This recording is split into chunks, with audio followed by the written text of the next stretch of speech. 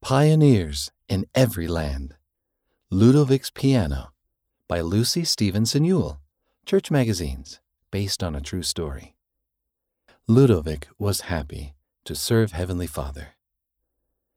Ludovic picked up some folding chairs and carried them across the street. It was Sunday, and church would be starting soon. The house where they had church in Togo didn't have enough seats, so Ludovic always brought chairs from his grandfather's house.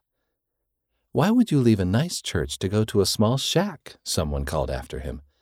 "Your church doesn't even have benches," someone else said, laughing. Ludovic pretended not to hear. "I just have to keep doing what's right," he thought. Ludovic first learned about the church when he was 10. Now he was 12.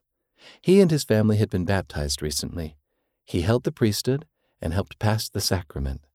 He even saved some of his lunch money to buy bread for the sacrament each week. Ludovic was happy to serve Heavenly Father. When it was time for church to start, the small room was full.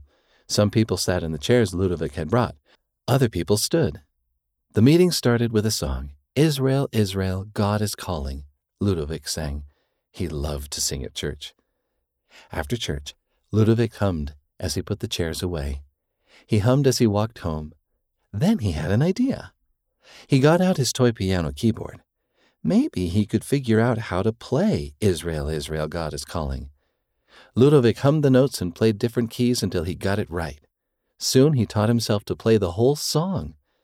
Then he remembered that his family had some recordings of church hymns. He listened to them and learned to play other songs too. Ludovic practiced and practiced. "Why don't you play in church while we sing?" Ludovic's dad asked one day. Ludovic's stomach did a flop. "I'm too shy," he said. "What if I mess up?" "Then you'll keep going," Dad said. "You are a better pianist than you think." The next Sunday, Ludovic didn't carry just chairs. He carried his toy keyboard to church too. When it was time for the opening song, he nervously put his fingers on the keys. Then he started to play. Everyone sang along, and it sounded so good. Ludovic played in the church each Sunday after that. Sometimes he messed up, but he didn't quit. When the song was too hard to play, they sang without the piano, and Ludovic led the music. Ludovic smiled. It didn't matter to him that they had church at someone's house. It didn't even matter that people made fun of him. What mattered was that Ludovic was using his talents to serve God.